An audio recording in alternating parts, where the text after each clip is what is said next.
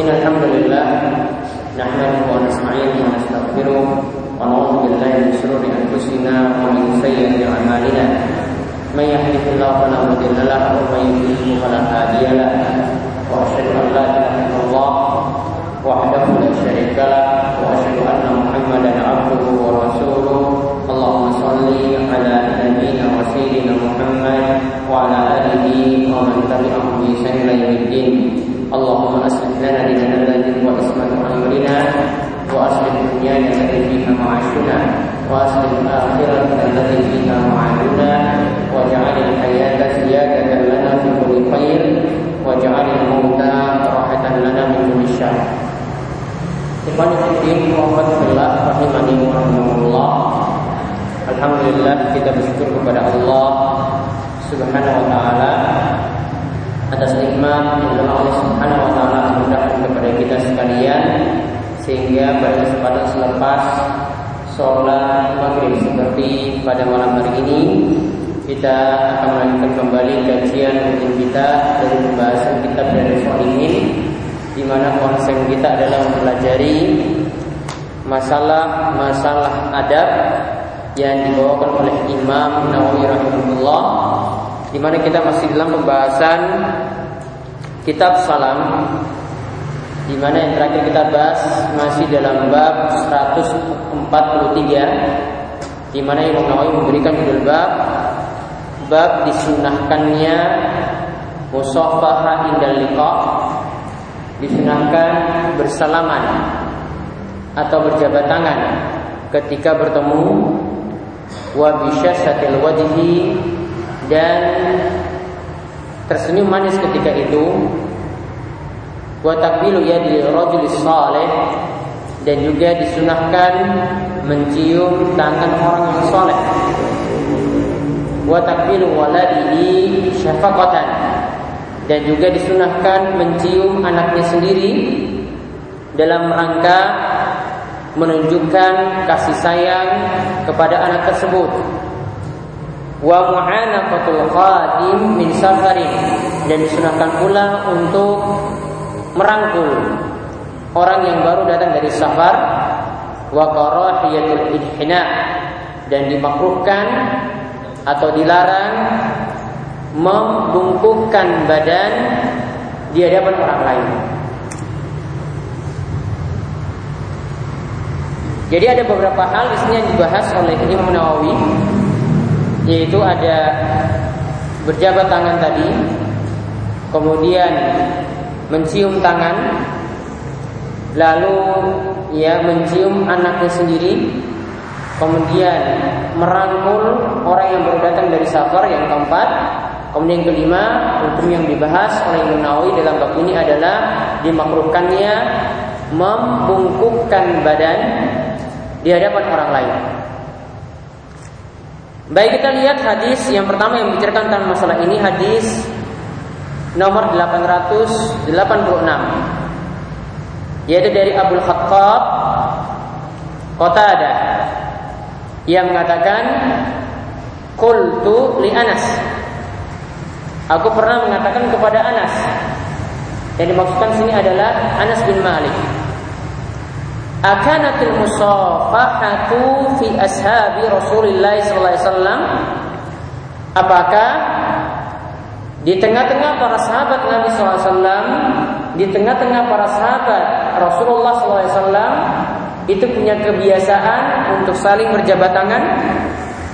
Kemudian ketika itu saat Anas ditanya seperti itu, Anas bin Malik itu menjawab, "Na'am." Kebiasaan seperti itu memang ada. Kebiasaan seperti itu memang ada. Hadis ini rawahul Bukhari. Imam Nawawi menyatakan bahwasanya hadis ini diriwayatkan oleh Imam Bukhari.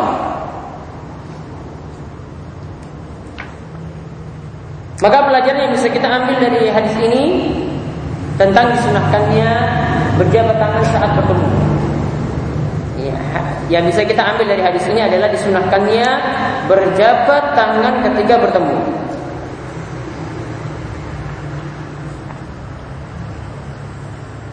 Dan nanti tentang keutamaannya atau pahala atau ganjaran yang diberikan ketika orang itu berjabat tangan nanti akan kita lihat dalam hadis-hadis yang berikutnya.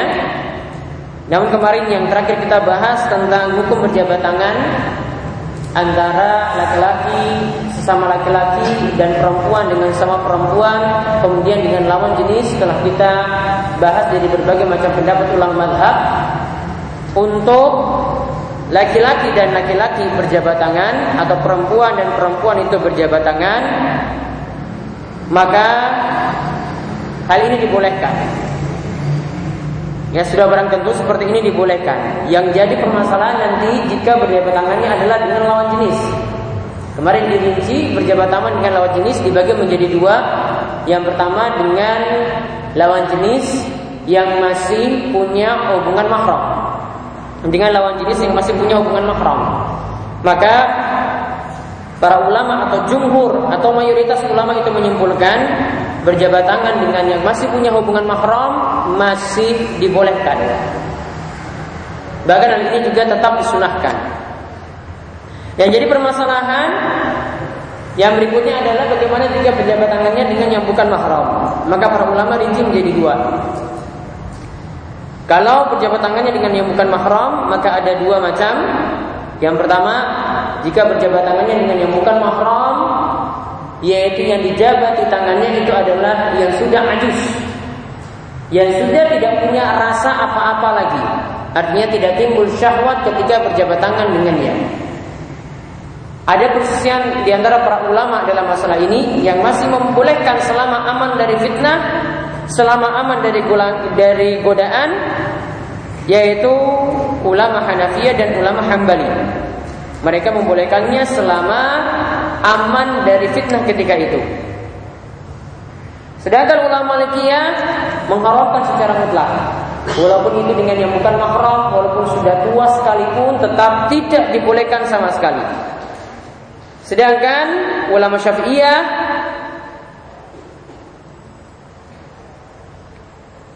mereka juga mengglobalkan tentang diharamkannya berjabat tangan dengan wanita ajnabi, yaitu wanita yang bukan mahram. Dan mereka ketika itu juga tidak mengecualikan orang yang sudah tua. Adapun untuk wanita yang masih muda, yang tidak ajuz atau syabah atau remaja atau pemudi, ya, ketika dijabati tangannya dan ini bukan mahram, maka menurut mayoritas ulama Hanafiyah, Malikiyah, Syafi'i dan Hambali, semuanya itu berpendapat tentang haramnya. Ya, berjabat tangan dengan yang bukan mahram, yang dimana di situ akan timbul syahwat karena masih muda, maka ketika itu tidak dibolehkan sama sekali.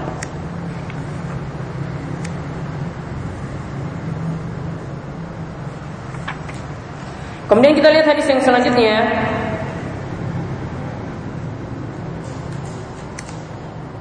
Yaitu hadis dari Anas, hadis nomor 887.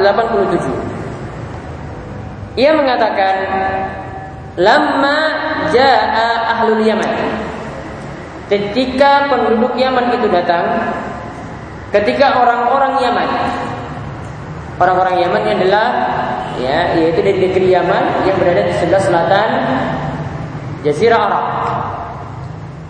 Kemudian Rasulullah SAW itu mengatakan tentang mereka, qad ja'akum ahlul Yaman, telah datang di tengah-tengah kalian orang Yaman. Wahum awwalu man jaa bil musafahah, dan mereka lah, yaitu orang-orang Yaman yang datang dengan tradisi untuk saling berjabat tangan ketika bertemu.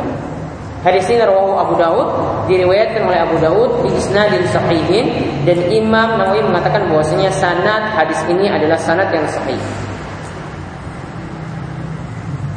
Hadis ini mengandung pelajaran yang pertama tentang keutamaan penduduk Yaman. Tentang keutamaan penduduk Yaman. Bahkan disebutkan dalam hadis yang lainnya, yaitu dalam hadis yang diriwayatkan oleh Imam Bukhari dan Muslim, jaa ahlul Yaman hum arraqu afidah al-imanu Yaman wal fiqhu Yaman wal hikmatu Yamaniyah. Kata Nabi SAW, telah datang di tengah-tengah kalian yaitu orang-orang Yaman, dan hati mereka itu benar-benar lembut, dan mereka ahlul iman. Mereka adalah orang-orang yang beriman. Wal fiqhu Yaman, dan orang-orang Yaman ini juga pandai atau paham dalam masalah agama. Wal hikmatu Yamaniyah, dan orang-orang Yaman ini juga adalah ahli hikmah. Atau dalam riwayat yang lain dikatakan ja'ahul Yaman hum araqu afidah wa ad'afu quluban. Orang Yaman ini, mereka ini adalah orang yang hatinya itu lembut, fuadnya itu lembut, yaitu hatinya itu lembut, dan ad'afu quluban. Qalbunya atau hatinya itu lemah. Maksudnya hatinya itu benar-benar lembut dan mudah untuk menerima kebenaran.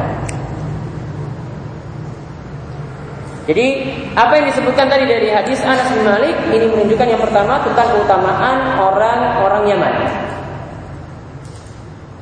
Kemudian hadis ini juga menunjukkan tentang keutamaan berjabat tangan. Dan ini adalah budaya yang berasal dari Yaman, dan ini dipuji oleh Nabi SAW. Artinya budaya atau tradisi seperti ini boleh diterapkan oleh umatnya, yaitu kaum muslimin.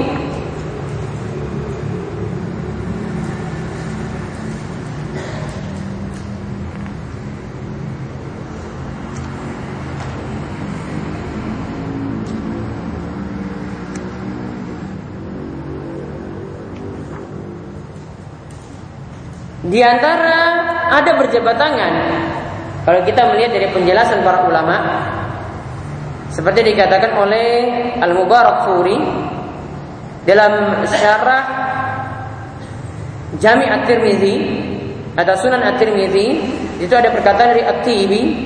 Beliau mengatakan di antara ada berjabat tangan itu adalah kana la yanzi'u yadahu qabla naz'i sahibihi ta'lima li ummatihi fi ikrami sahibihi wa ta'zimihi.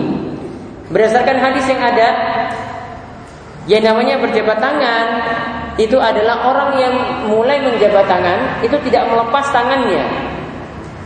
Ya, orang yang mulai menjabat tangan itu tidak melepas tangannya sampai orang yang jadi lawannya itu melepaskan tangannya terlebih dahulu. Jadi yang memulai ini tidak melepaskan tangannya sampai lawannya itu melepaskannya terlebih dahulu. Nah, inilah yang diajarkan oleh Nabi SAW. Hadis yang dimaksudkan oleh Al-Mubarakfuri atau At-Tibi di sini, yaitu ada hadis yang ini bisa jadi contoh bagi kita, yaitu hadis dari Anas, bahwasanya karena Nabi SAW istaqbalahu ar-rajul fasafahu la yanzi'u yadahu min yadihi hatta yakuna ar-rajul allazi yanzi'u. Nabi SAW memberi contoh, beliau ketika bertemu dengan seseorang maka beliau menjabat tangannya, dan beliau tidak melepas tangannya sampai orang yang tadi beliau jabat itu melepaskan tangannya. Wala yasrifu wajahu an wajhihi. Juga adab yang diajarkan oleh Nabi SAW, beliau tidak memalingkan wajahnya ketika bertemu atau mengajak bicara orang lain. Hatta yakuna ar-rajul huwa yasrifu, sampai orang yang diajak bicara itu yang memalingkan wajahnya. Maka lihat di sini dua adab yang diajarkan oleh Nabi SAW tentang jabat tangan. Ya, orang yang memulai itu tidak melepas terlebih dahulu. Ya, nanti biar orang yang dijabat tangannya tadi yang melepaskannya lebih dahulu, baru orang lain, baru dia lebih dahulu, baru yang memulainya tadi melepaskan tangannya. Begitu juga dalam hal berbicara, di sini diajarkan oleh Nabi SAW sebagaimana disebutkan oleh Anas. Dan Anas ini sekali lagi adalah pembantu Nabi SAW, jadi tahu tingkah laku Nabi SAW, tahu keseharian Nabi SAW. Maka ketika Nabi SAW berbicara dengan orang lain pula, beliau tidak memalingkan wajahnya. Jadi wajahnya ya tetap menghadapnya, bukan wajahnya ke kanan atau ke kiri, tanda tidak peduli dengan orang tersebut. Namun Nabi SAW tetap memperhatikannya, walaupun mungkin ketika itu beliau dalam keadaan sibuk ataupun punya keperluan yang lainnya. Maka ini kita bisa ambil contoh tentang masalah jabat tangan atau berbicara dengan orang lain adalah dengan adab seperti itu.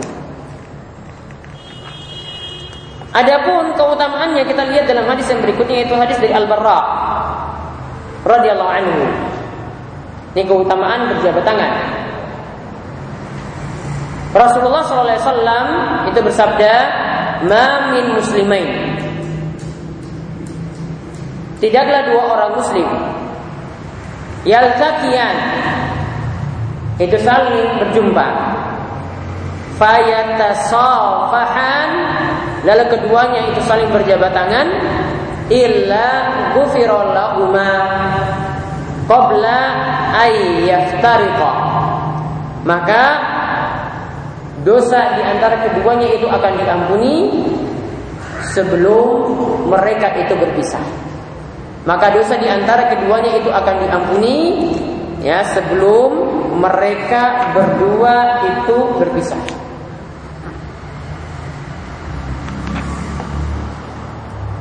Maka apa keutamaannya di sini? Keutamaan dari berjabat tangan tadi adalah akan mengampuni dosa di antara dua orang yang berjabat tangan. Sekali lagi, orang yang keutamaan di berjabat tangan tadi itu adalah ya akan diampuni dosa bagi dua orang tadi yang berjabat tangan. Dan ada keterangan dari Syekh Muhammad bin Sulaiman, beliau mengatakan bahwasanya jika terjadi jabat tangan seperti itu, fa innahu yughfaru lahuma, maka akan diampuni dosa di antara keduanya qabla ayyaftariqa, sebelum keduanya berpisah. Wa hadhihi yadullu ala fadilatil musafaha idza laqahu. Dan inilah yang menunjukkan keutamaan berjabat tangan bagi dua orang yang bertemu.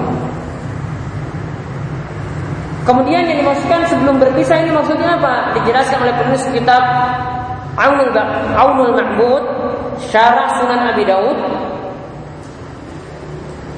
Beliau mengatakan bahwasanya yang dimaksudkan sebelum berpisah itu adalah berpisahnya badan. Jadi selama masih dalam satu tempat, sebelum badan itu berpisah, ya maka dosa-dosa keduanya itu makin ya mudah untuk diampuni.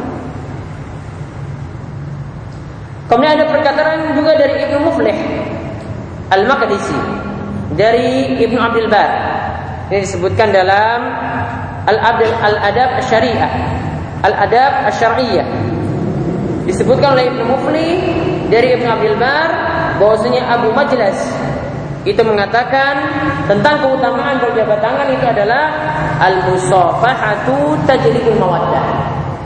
Yang namanya berjabat tangan itu semakin menumbuhkan kasih sayang di antara sesama. Yang namanya berjabat tangan itu semakin menumbuhkan kasih sayang terhadap sesama. Maka inilah keutamaan juga di antara keutamaan dari berjabat tangan seperti ini. Jadi dua keutamaan yang kita peroleh dari hadis tadi dan juga dari perkataan ya Abu Maljas yang disebutkan oleh Ibnu Abdul Bar dan dinukil oleh Ibnu Muflih, bahwasanya yang dimaksudkan dengan berjabat tangan di sini akan menimbulkan kasih sayang satu dan yang lainnya.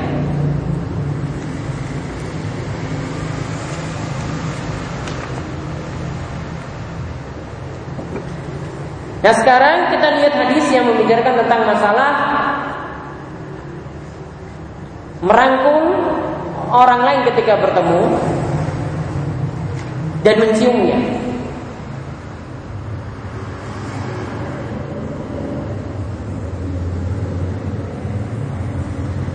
Nah kita lihat hadis ini, yaitu dari Anas radhiyallahu anhu, hadis nomor 889.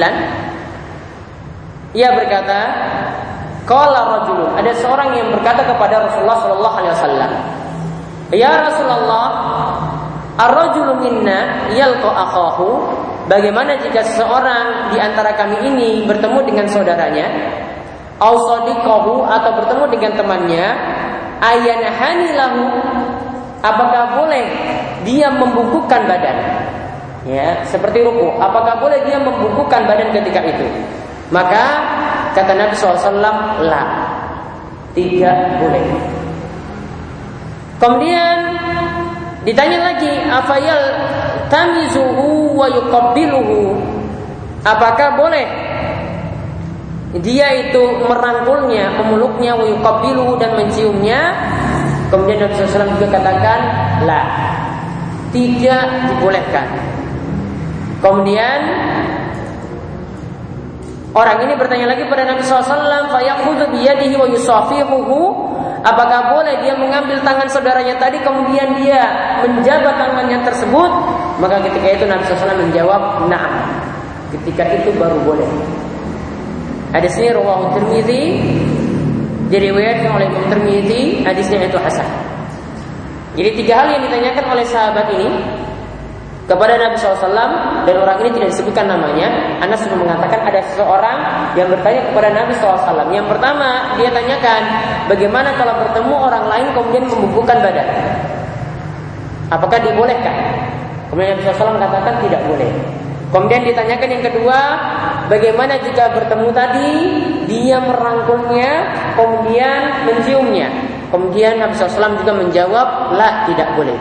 Kemudian ditanyakan yang ketiga, bagaimana jika dia berjabat tangan dengannya? Baru ketika itu Nabi SAW katakan, na'am, dibolehkan. Jadi ada 3 hal yang dibicarakan dalam masalah ini. Yang pertama itu hukum membungkukkan badan. Kemudian yang kedua itu adalah merangkul orang lain. Kemudian yang ketiga mencium ya orang lain. Baru yang keempat tentang berjabat tangan. Jadi ada 4 hal yang dibicarakan. Rinciannya terlebih dahulu kita lihat tentang hukum mencium orang lain. Di sini ada beberapa poin yang dijelaskan oleh para ulama.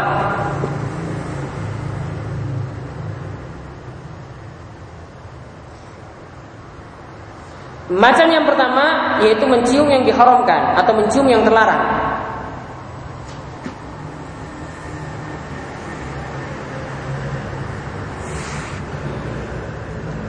Yang pertama di sini dirinci, yang mencium yang terlarang ini dirinci. Yang pertama mencium lawan jenis yang bukan mahram.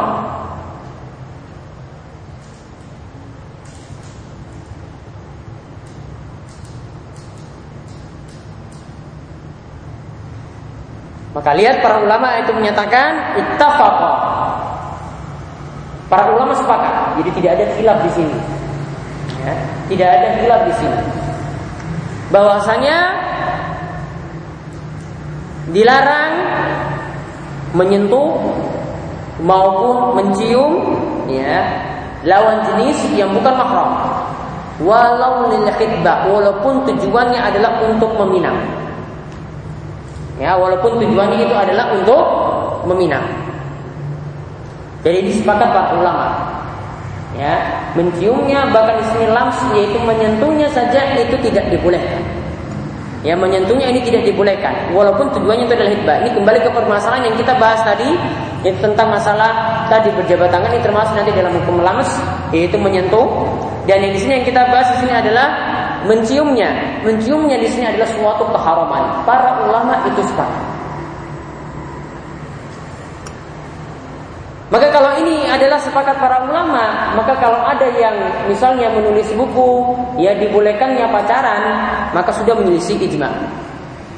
Ya, dia sudah menyelisih ijma.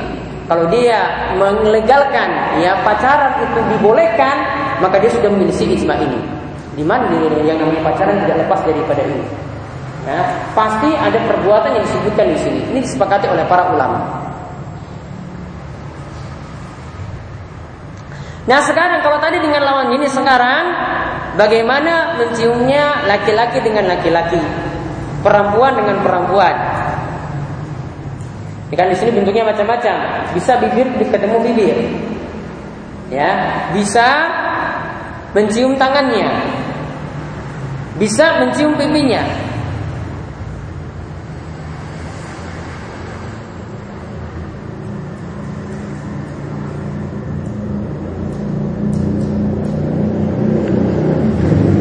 Maka rinciannya adalah jika itu dilakukan dengan syahwat walaupun sesama jenis. Ya, jika dilakukan dengan syahwat walaupun sesama jenis, maka ini diharamkan bila khilaf. Maka ini diharamkan tanpa ada perselisihan di antara para ulama.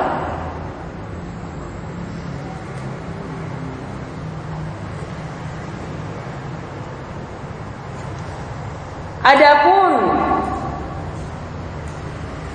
jika itu selain bibir, Artinya dia mencium tangan orang lain, ya, atau mencium dahinya. Ini kebiasaan yang dibolehkan, nanti akan kita lihat ya. Dia mencium selain bibir kan, berarti bisa jadi mencium dahinya, jidatnya, atau mencium tangannya. Maka kalau itu bentuknya adalah untuk menunjukkan penghormatan atau untuk menunjukkan ia berbuat baik, atau ini bentuknya adalah untuk menunjukkan kasih sayang seperti seorang bapak mencium pipi anaknya, maka itu dibolehkan. Fala ba'sa bihi, maka seperti itu tidak adalah masalah. Jadi masalah tadi kalau dengan syahwat. Namun ingat yang dibolehkan tadi, yang kita bahas di yang tadi dibolehkan itu kalau selain bibir.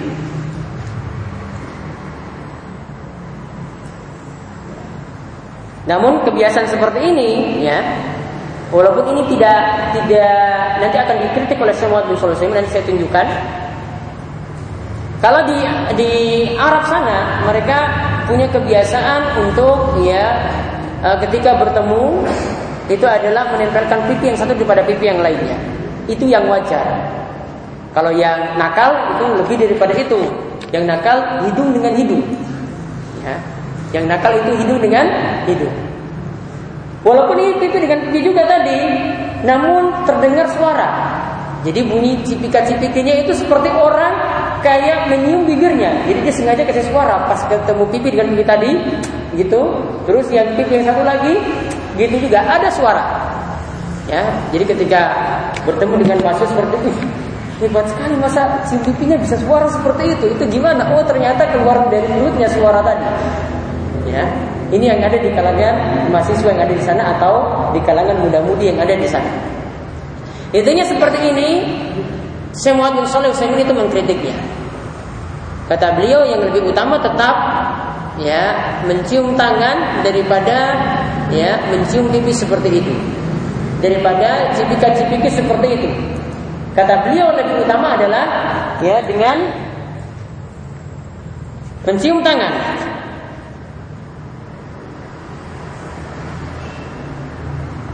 Tapi di sini penjelasan Syekh Muhammad bin Shalih Al-Utsaimin adalah beliau bandingkan antara mencium tangan dengan mencium kepala atau mencium dahi. Syekh Muhammad bin Shalih Al-Utsaimin itu menyatakan bahwasanya takbirul yad, mencium tangan itu hukumnya sama seperti mencium kepala. Keduanya itu tidak ada bedanya. Namun yang beliau kritisi di sini adalah sebagian orang itu melarang mencium tangan seperti ini. Ya, mencium tangan itu dilarang. Dan mereka lebih banyak itu mencium dahi seperti tadi. Padahal kata Syekh Muhammad bin Shalih Al-Utsaimin, wa huwa la farqa bainahuma.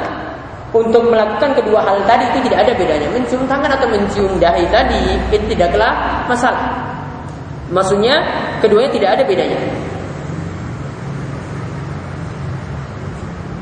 Ini tentang masalah mencium tangan, nanti akan kita lihat dalil khusus tentang masalah tersebut, di mana ada orang-orang yang mencium tangan Nabi SAW dalam rangka untuk menghormati Nabi SAW. Nah, sedangkan hukum mencium yang kedua, yaitu mencium yang hukumnya mubah,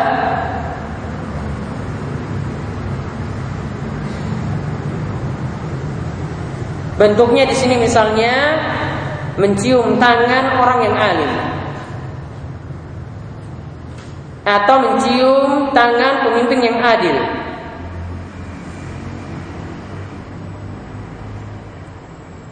atau juga mencium tangan kedua orang tua. Dan ini berlaku untuk setiap orang yang patut untuk dihormati. Kalau tadi ada ulama atau orang yang berilmu, dia itu dihormati karena ilmunya. Seorang pemimpin dia dihormati karena kekuasaan yang dia miliki. Kemudian orang tua dihormati karena jasanya begitu besar kepada anak. Maka mencium tangan orang-orang seperti tadi itu dibolehkan. Namun ingat ya, bentuknya ini adalah untuk menghormati atau untuk berbuat baik.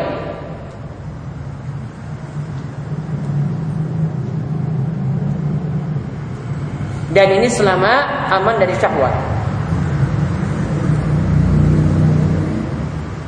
Namun kata Ibnu Battal, ada ulama yang mengingkari hal ini, yaitu Imam Malik. Beliau mengingkari mencium tangan seperti itu. Namun Allah pendapat yang lebih tepat masih dibolehkan.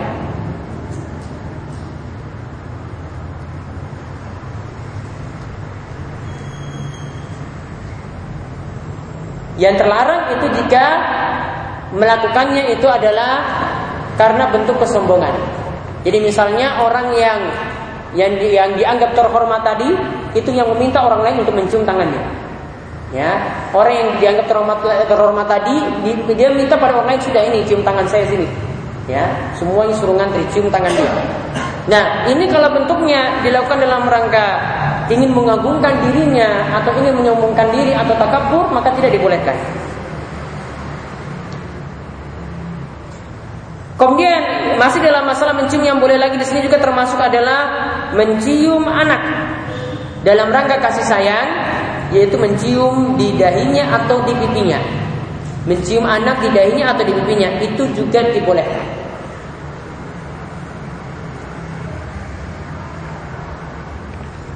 Nah, sekarang tentang masalah hukum merangkul atau memeluk orang lain ketika bertemu.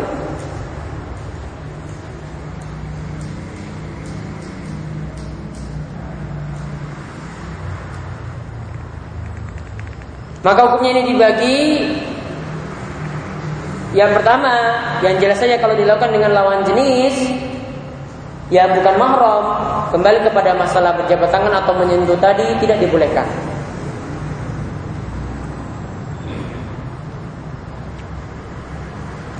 Kemudian yang kedua, jika sesama jenis, laki-laki dengan laki-laki atau perempuan dengan perempuan,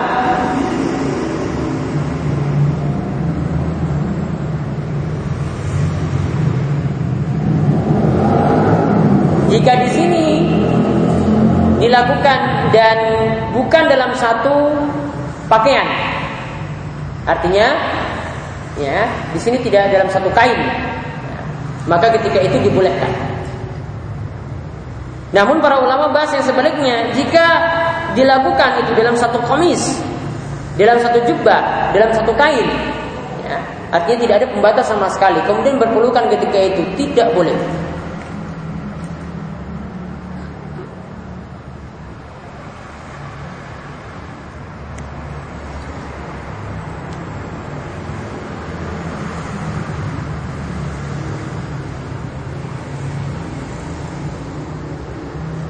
Sedangkan ada pendapat dari ulama Syafi'i bahwasanya merangkul atau memeluk orang lain itu hukumnya makruh kecuali pada orang yang baru datang dari safar.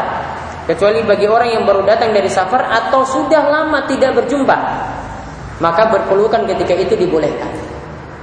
Nah, ini sesuai dengan judul bab yang dibawakan oleh Imam Nawawi tadi. Ini dibolehkan ketika orang yang baru pertama kali datang dari safar, atau di sini tambahkan lagi bahwasanya untuk orang yang sudah lama tidak bertemu maka boleh berpelukan ketika itu. Nah, tentang masalah yang lainnya lagi, tentang masalah berpelukan ini, bagaimana jika suami istri salah satu pasangannya itu berpuasa atau istrinya itu berpuasa, apakah boleh suami itu memeluk istrinya? Atau kedua-duanya itu berpuasa, apakah boleh keduanya itu saling berpelukan?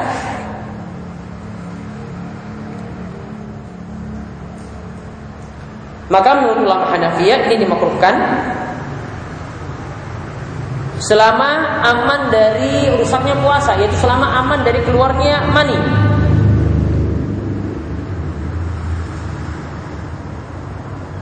Adapun ulama Syafi'iyah itu mengatakan bahwasanya seperti itu makruh, ya, berpelukan antara laki-laki dan perempuan ketika itu, terutama untuk orang yang tidak bisa menahan syahwatnya.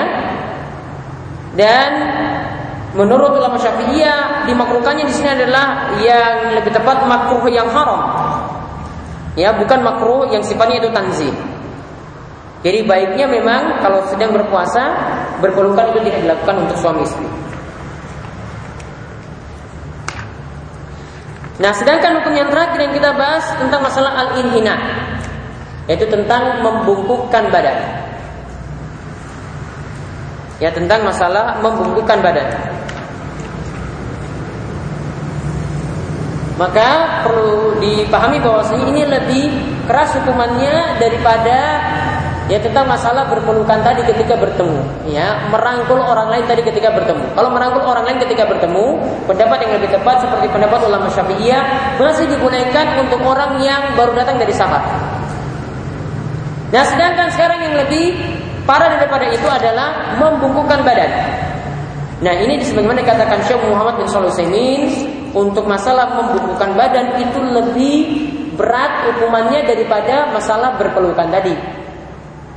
Dan ini masalah membungkukkan badan ini adalah hukum yang telah dihapuskan, dan ini yang di masa-masa sebelum Islam, di masa diutusnya, sebelum diutusnya Nabi Muhammad SAW masih berlaku. Namun ketika Islam itu datang, maka hukum tersebut itu dihapus.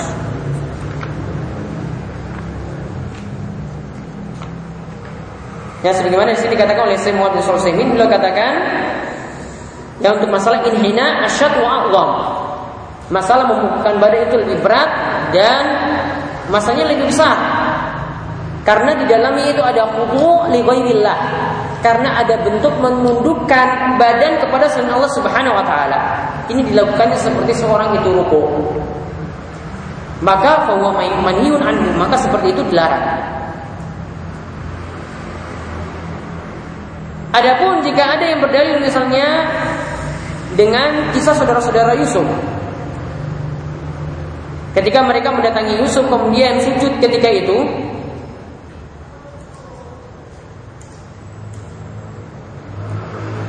di mana Allah Subhanahu wa taala katakan dalam surat Yusuf ayat 99 sampai 100, wa qala dkhulu misra insyaallahu aminin. Dan ia berkata, masuklah kalian ke negeri Mesir jika Allah menghendaki kalian dalam keadaan aman.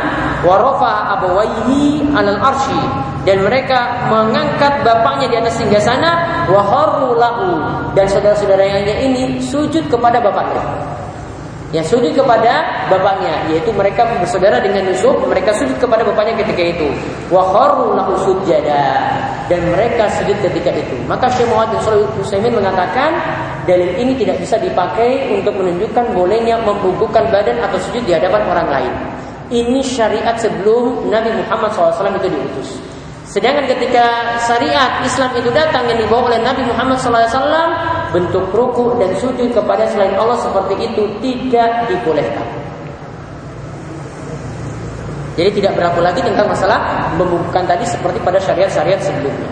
Jadi ketika syariat Islam itu datang, bentuk membungkuk tadi sama sekali tidak dibolehkan. Wallahu a'lam bishawab. Yang untuk masalah hadis yang terakhir tadi kita cukupkan sekian, ya, dan insyaallah masih ada pembahasan yang lainnya nanti akan kita lanjutkan pada kesempatan berikutnya. Sebelum kami tutup, ada yang ditanyakan? Waalaikumsalam.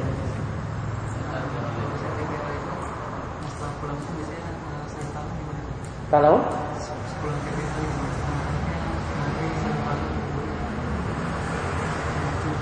cium tangan kepada gurunya, tadi dijelaskan dalam pembahasan tadi masih dibolehkan dalam bentuk ikram atau bir, dalam bentuk memuliakan atau bentuk berbuat baik.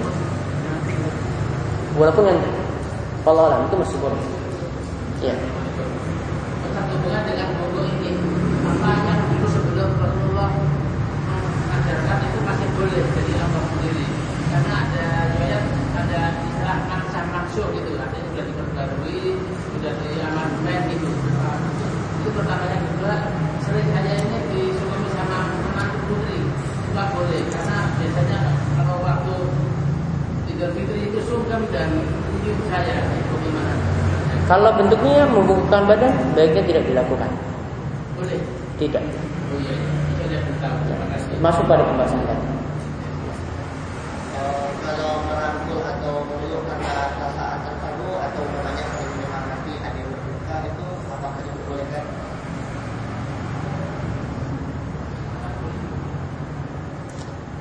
Asalnya tadi kalau lihat dari pendapat ulama Syafi'iyah cuma dibolehkan bagi orang yang datang dari safar atau bagi orang yang sudah lama tidak bertemu. Kalau dalam rangka seperti itu baiknya tidak dilakukan.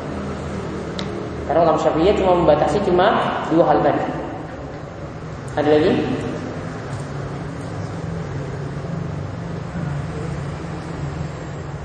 Untuk yang tadi berjabat tangan dengan guru tadi, bagusnya tetap, ya, itu bukan permintaan dari gurunya. Jadi kalau disuruh nganti seperti tadi baiknya tidak dilakukan. Jadi cuma sekedar bertemu saja, baru anak-anak itu ya salaman itu tidak masalah. Tidak perlu nanti suruh terakhir, disuruh ngantri seperti itu. Ini seperti ya orang yang ingin dihormati tadi itu merasa bahwa dia lebih di atas atau ada bentuk takabur di situ. Nah, ini yang berbahaya. Bagusnya itu tidak dilakukan, suruh ngantri seperti tadi. Maksudnya ketika bertemu ya murid-murid tadi itu lihat gurunya sendiri, kemudian dia salaman, itu tidak masalah. Ya dia kan tidak minta. Namun kalau disuruh ngantri seperti tadi itu seolah-olah sebagai bentuk permintaan. Ya, yang ini yang dihindari. Ya demikian, ya subhanakallahumma bihamdika asyhadu an la ilaha illa anta astaghfiruka wa atubu ilaik. Assalamualaikum warahmatullahi wabarakatuh.